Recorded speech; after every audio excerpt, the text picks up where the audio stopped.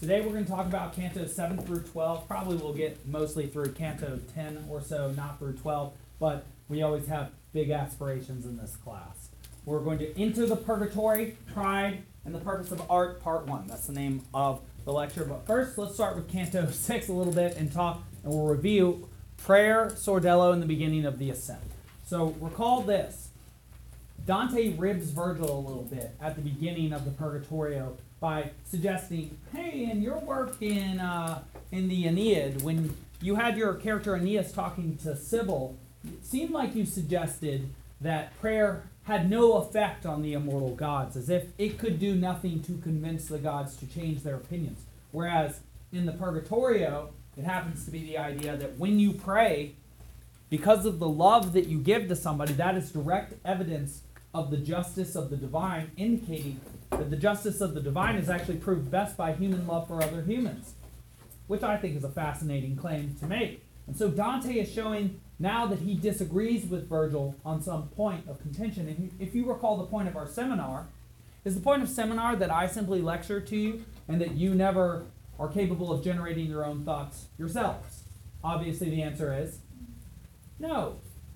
As you more and more become someone capable of wielding the sword of your intellect in a public space like a seminar, you will become less and less the student and more the what?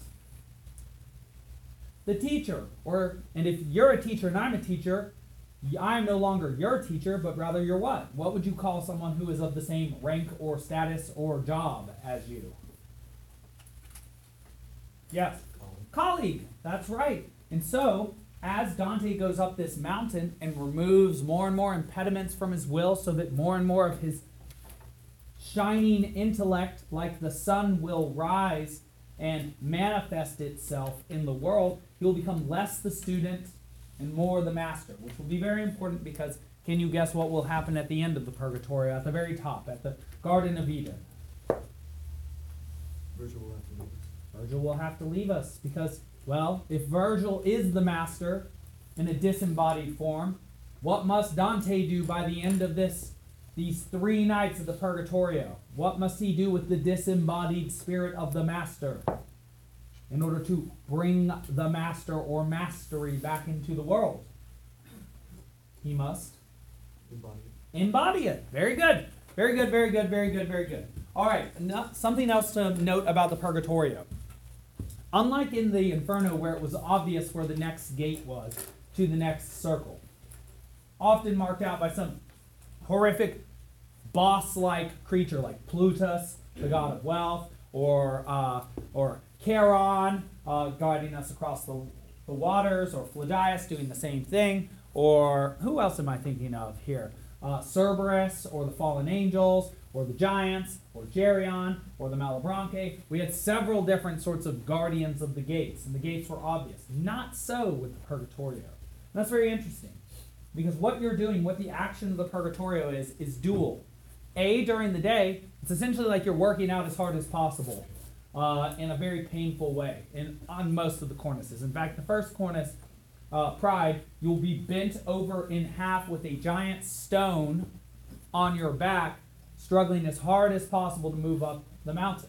And so, this seems to be a metaphor for how hard it is to develop skill in any domain, whether you be learning a sport, whether you be developing endurance for a race, whether you be developing strength on a strength training protocol, whether you be learning a language, whether you be getting good at a video game or getting good at relating to your peers as a friend, or now at this great age, a girlfriend or a boyfriend.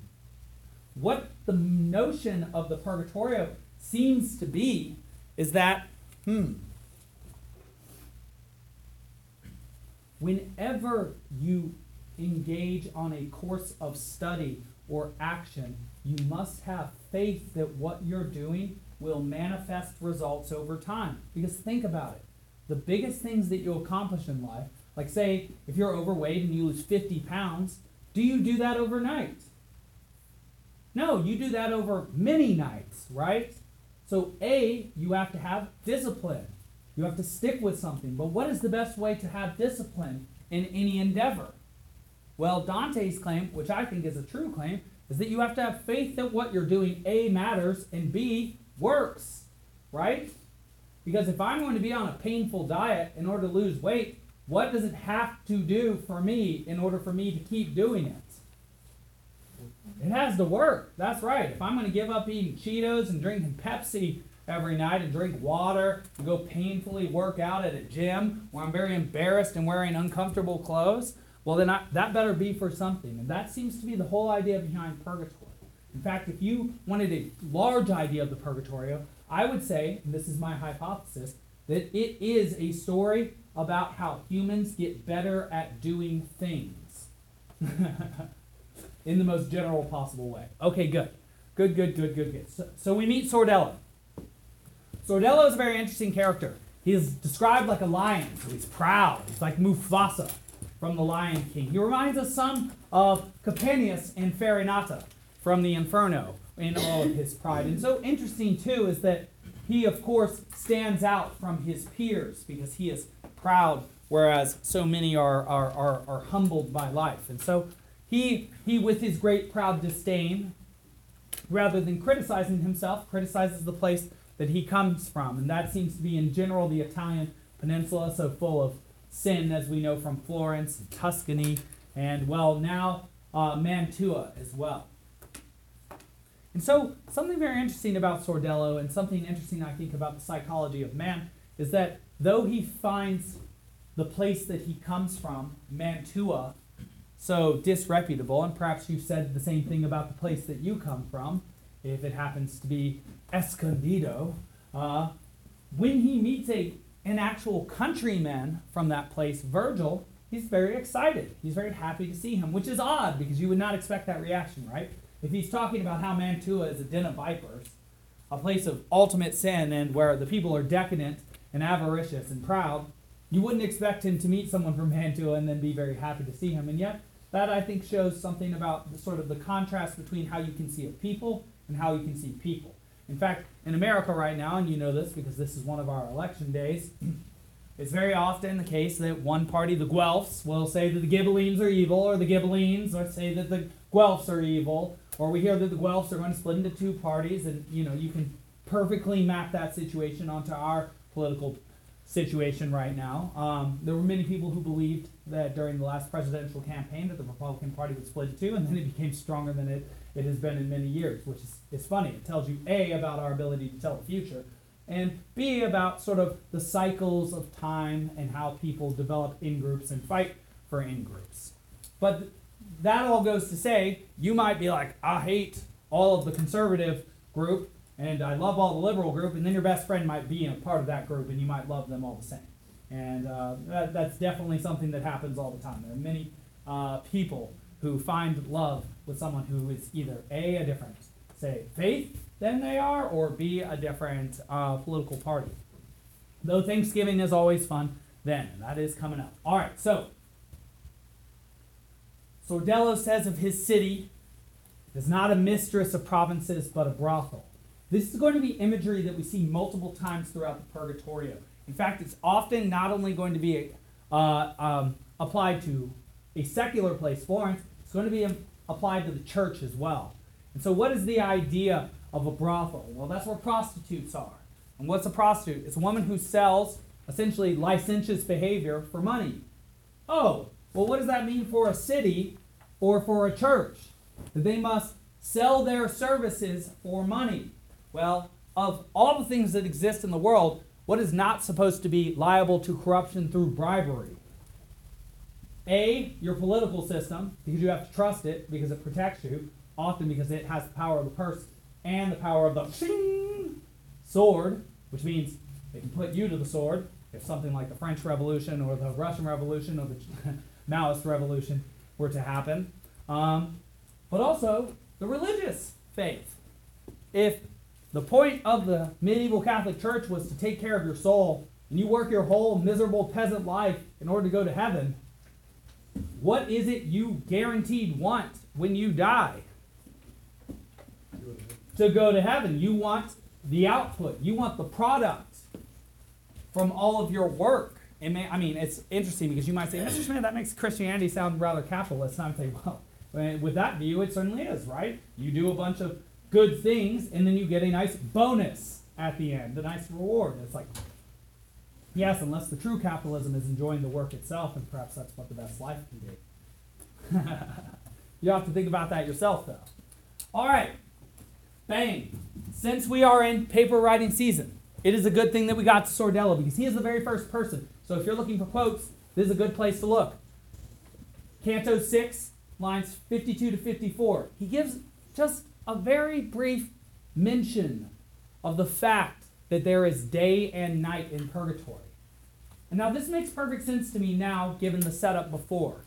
We know that the idea behind purgatory is that you burn away your sins or your hindrances or your impediments or the errors that hinder your will and keep you from fully expressing yourself or accomplishing your goals.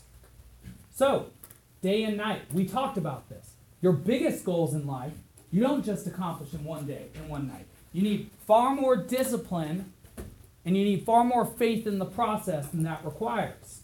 And so why would day and night be present in the purgatorio? I understand. If the purgatorio is a place by which you enact the ultimate transformation a human can enact, which is to go from uneducated to educated, from enslaved to free, from a hindrance to oneself to a free mover in the world capable of one's own decisions, then the fact that there is day and night and day transforms into night seems to be a metaphor, a physical metaphor from the place itself, that this is a place that transforms you, just like the world transforms itself. And in fact, who makes day transform into night?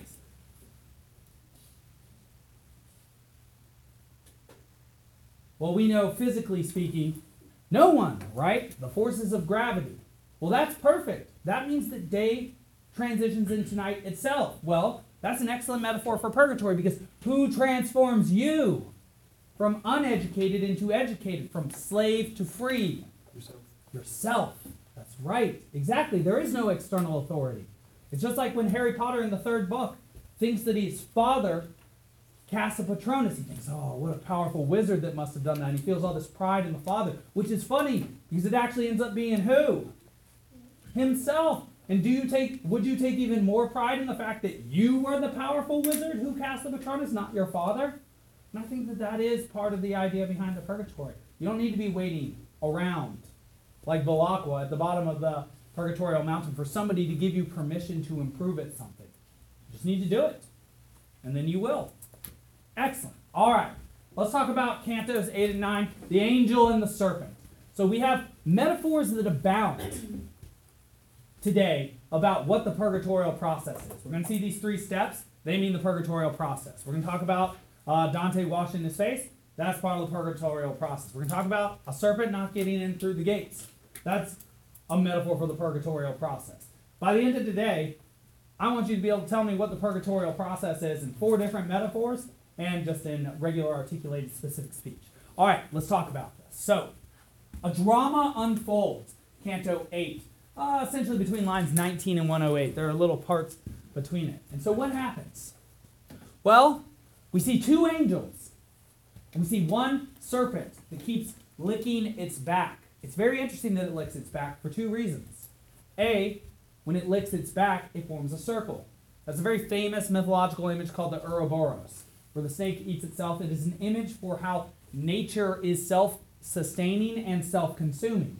In fact, you as a conscious being will have to deal with this fact because you have been generated by nature, which is wonderful. What lies at the end of your life, however? Death, which means nature will eat you back up, which is actually why we bury you in the ground, which means that the ground has whatted you? Eaten you. That's exactly right. That's exactly right. And we willingly put you in the ground to show that you willingly gave your life for, say, your people or for the world. And so you willingly allowed yourself to be eaten. I would say that that is a very similar image to the idea of the cross. The willful person who puts himself on a tree, which is again another natural image, or a piece of wood, and gives himself up for something greater. Very similar idea. All right, good. The other reason why this serpent licks its back is that it represents the opposite of having faith. I want you to think about this for a second. I want you all to pause for a moment. I'll give you 10 seconds. You don't need to find the answer, but I want you to think about this. If part of the idea behind purgatory is that you are improving yourself over time in a very strenuous way, which requires maximal faith in the project, what would it mean for a snake, which is not allowed in there, to be turning its back constantly and licking itself? What would that mean is not allowed and is not helpful in the purgatory? You might say it's the thing that eats away at faith or at trust. Yes? That's exactly right. Doubt. Exactly. When you're constantly turning your head back, think about that. Think about walking down a trail. What does it mean? What are you saying if you're constantly looking backwards? I guess A, you could be nervous because Ralph, that weird kid, is back there, and you don't like Ralph. Ralph's just a made-up character. But if you're constantly looking backwards, what does that indicate that you are thinking? Either something bad is going to happen or that you should turn back because you doubt the way forward. That is absolutely something you cannot do in the purgatory. It is simply too hard not to give it your best. And I would say, if you were to say, Mr. Schmidt, do you think that's what life is? I would say, yes. You should compete against other humans, not bears, not dolphins. You could beat them across several domains. They don't even have hands. It's true. They can't open doorknobs. I mean, maybe one could break down most doors. Not a dolphin. Doesn't do so well on the air, or, outside of the water, even though it can breathe air. The thing is, life is very difficult. And that is the idea behind this. And you compete against other humans, and they don't always like you. As we know from Dante and the fact that he's been exiled, and the fact that when you study history, mostly you study diseases, wars, and diseases and wars are the biggest part. Sometimes you see some art too. Often it represents diseases and wars. In fact, even on the Shield of Achilles, we saw a war, we saw a murder, and we did see a harvest. We did see a harvest. It wasn't a famine, but it sure could have been. All right, these angels. 2 angels show up to fight against the serpent. It took me a long time to figure out why there are 2 angels. This is something I want you to know. In the Purgatorio, you are developing A, your intellect, and B, your will. Your intellect allows you to see and develop goals, intangible goals, right? Because you see with your mind's eye. That's how you see a goal, isn't that right? Like, where does a goal exist? In your head, right? But then you can manifest it in reality. Well, how is it that you get to these goals? Well, you have to have a free will, because then you can actively choose to pursue that which you see by the light of your consciousness. And so, what is it that expels error and doubt from the Purgatorio? Your own thinking and your own will. So what expels sin or error from your own life? Your own thinking and your own willpower. Again, we're coming back to the same notion in different ways. And so, these angels are weird angels. Why are they weird? Well, they have shining white faces. They're so bright you can't even see them. You cannot comprehend their faces. So you try and look at their faces and it's like zap when you look at the sun. Everybody knows that feeling. You look at the sun, you have those little purple blobs in your eyes, and you're like, oh, that's really weird. Everybody's done that before? Maybe just me? Okay, good. They have green wings. We don't generally think of angels as having green wings. You've all seen like pictures of angels, right? Like usually like some long blonde-haired sort of androgynous person with like a gown thing on and like golden or white feathered wings, whereas like the devil often has like goat feet and bat-like wings, indicating that's more reptilian, less mammalian, less familiar to us. We don't like it as much, even though bats are obviously mammals. Are they mammals? Yeah, I think so. They're like winged rat mammals. Good. Well, these angels have green wings. They have red flaming swords, very like the cherub, very similar to the cherubim that are put outside of Eden after the fall of man. And they have shining white faces. And so, these are 3 concepts that you do need to know. They are these. Each of those colors signifies one of the theological virtues. In fact, if you think about red, green, and white, there are some very famous flags that we have to this day that are red, green, and white. I'm thinking of 2 of them that you probably know. Yes. The Mexican flag. Exactly. And that actually has an eagle and a snake. We're going to be talking about eagles and snakes today. Yes. And the Italian flag. That's exactly right. If you were to say, Mr. Schmidt, does the Italian flag have red, green, and white as its colors because of its Catholic heritage and its relation to Dante? And I would say, duh, obviously. Yeah, exactly right. Very good. Very good. Yes, so red theologically does not mean violence, as you would expect. It means charity, which means love, which actually means sort of like an act of self-violence. If you think about the idea of like a crucifix and a dying person bleeding on it, well, the idea of love, or at least the old Christian idea of love, seems to be that you best show love by self-sacrifice. And, well, if we're looking for the proof of something, if somebody sacrifices themselves for you, have they proved how they feel for you and that they actually think you have value? The answer seems clearly to be yes. Yes. What more can you sacrifice? I barely like to give my time to anybody else. The fact that I give like pain to someone else or my life, hard to even conceive. It's so incredible. Green means hope. Why does green mean hope? Well, for the same reason that Easter is in spring. Because hope springs back eternally and always returns to the world, no matter what. Well, that's a beautiful idea. And white indicates faith or trust because white is pure. And so is the trust between you and someone else. And though we will find out in the Paradiso that that trust can be besmirched a bit, just sort of like the craters on the moon, the dark spots on the moon. And, well, you know, we are humans, and if even, like, say, the first pope betrayed his good friend who was a divine human 3 times before, you know, the cock crowed one day, which means before even the sun rose, then maybe we can cut ourselves a little bit of slack because, well, most people haven't been perfect ever. All right. So, the snake, which is licking its own back, tries to get in the purgatory. Nope. It gets chased away by the angels. This is a replay of the Garden of Eden event where the humans, now having listened to the snake, are chased out of Eden by cherubims with red swords, with flaming swords. Well, what does this mean? If the snake means error or sin, and the angels are the will and the intellect of man, and they keep the snake or doubts or sin out of purgatory, this must also be a metaphor for what you do in the purgatory. You extract or expiate or expurgate that which is error-filled in yourself, behaviors and beliefs and ideas perhaps, and you replace them with the conscious light of the intellect. You replace your old bad habits and ways of thinking with new good, more effective ways of thinking. And in fact, I would say that I think you are always doing that as a human because you are always filled with behavioral patterns from the past. Do your behavioral patterns from the past, say when you were 5 years old and mom would do everything for you, always help you when you are now 15 years old? No. So do you always have to be editing and improving yourself to manifest the best version of yourself in a new situation?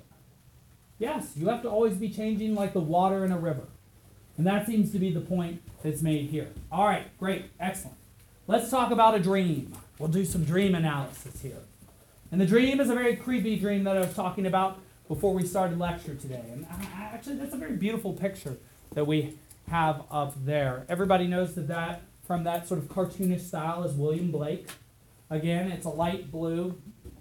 And you can sort of see Dante being taken up by a buxom figure, which indicates a feminine figure, which means Saint Lucia. It's like the light. Saint Lucy means saint of light or consciousness, is drawing him up the mountain while Virgil doesn't lead him but follows him. And so let's think about this dream. We will see 3 nights in the Purgatorio. We will see 3 dreams, very like the Christmas Carol, where we will see 3 spirits this night.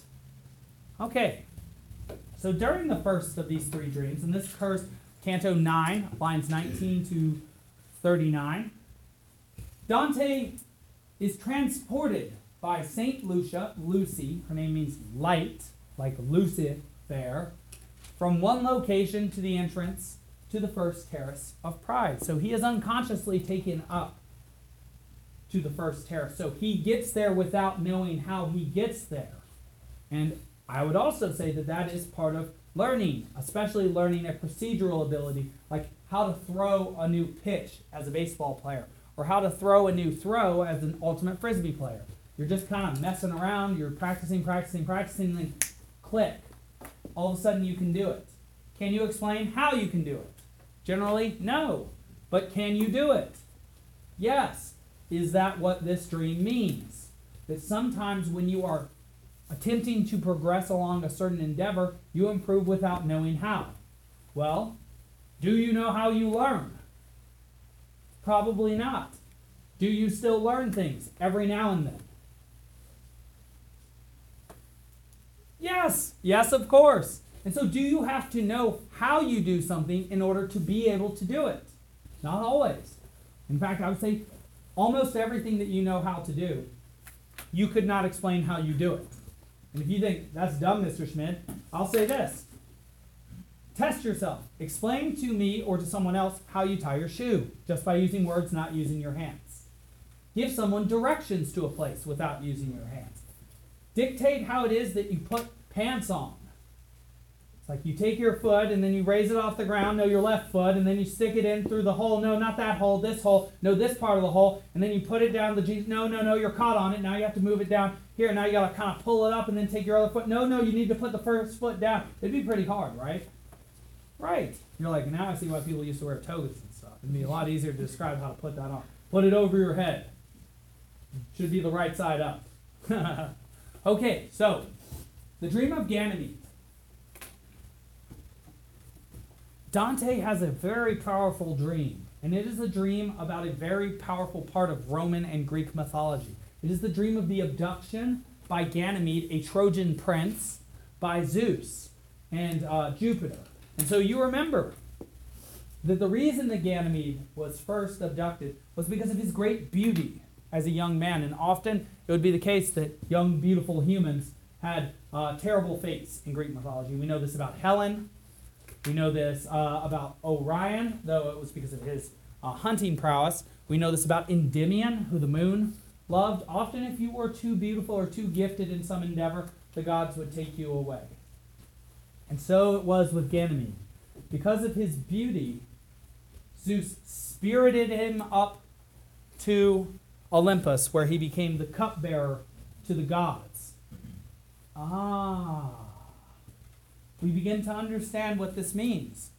Because did Dante choose to go up to heaven, or is he chosen by Mary, Beatrice, St. Lucy, and apparently fate/God? He seems to be chosen, not to be choosing himself.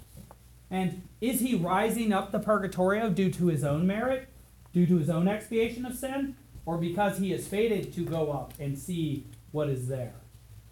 And so it is as if he is being unconsciously or by the force of another's will brought up the Purgatorio so that, well, and here's the difference, unlike Ganymede, who simply pours the nectar of the gods to the gods, it seems as if what Dante is going to be doing in a non-pagan and Christian way is going up to the heavens, taking the nectar, and then pouring it for whom? Himself, perhaps, but if you write a book, is it just for you? Who is it for? For everybody else. That's right. And that seems to be the idea not only behind acquiring skill, but ascending purgatory for Dante. The higher level of skill you have, the better a product you can produce to share with somebody. And that strikes me as very good, very good. And so, one additional aspect of this story that is only present in Dante, not in the original Ovidian account. He is carried into fire by the eagle. And you're like, why is he taken into the fire? But then you remember the word purge and the word purgatory come from the word pyre, which means fire. Well, that seems to be that in order to become the cupbearer to the gods, you have to first purge away the mortal parts of yourself, the error-ridden parts, the mistake-ridden parts, the inefficient parts, the parts that no longer help you, the childish parts. You must put away the things of youth, as it were. When you were a child, you spoke as a child, but now you must speak as a man. Those are a couple quotes I believe from the New Testament, one from Paul, maybe both. And so this is very similar to when Achilles, as we know the story, not from the Iliad, but the story around the Iliad, had his mortal parts burned away by his mother. And I'll tell you what that means. Do we still talk about him even though he's dead? Does that mean his mortal parts have been burned away? What is the immortal part of you, therefore? Your legacy, your story. That's right, the things that you did and how they fit together. That's brilliant. You're very brilliant students. All right, good. The angel at the terrace of the purgatory. We only have a couple minutes, so I am just going to go very quickly through this. This will be our last slide of the day. And I apologize for not getting through more. I will give you more either tomorrow or the next day. So we start Canto 9, lines 76 to 132 with a piece of apostrophe. Reader, you see how my subject becomes more elevated. Do not wonder if it is therefore presented with more art. So we get to the gate. We're moved by St. Lucy during the time that Dante is giving the dream to the front of the Purgatorio. At that gate, there is an angel. And he'll put 7 P's on our forehead, and we'll start talking tomorrow and the next day about that. This angel, and we should all be writing this, is sitting on a pedestal above 3 steps. Each one of the steps appears very different from the others, indicating that they are like steps in a process. And so the first step is smooth, white marble, and one can see one's own reflection. Well, that's easy to interpret, especially within the context of the Purgatorio.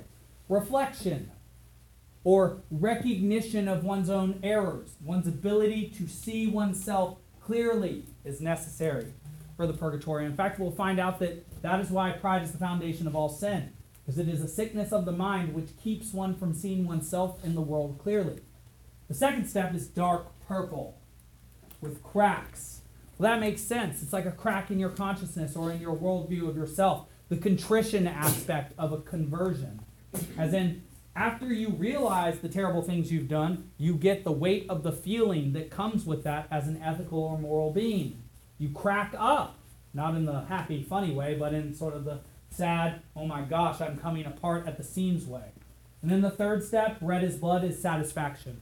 The work that you put in order to change yourself from the cracked, disunified creature into a unified one. And well, we'll pick up where we left off tomorrow.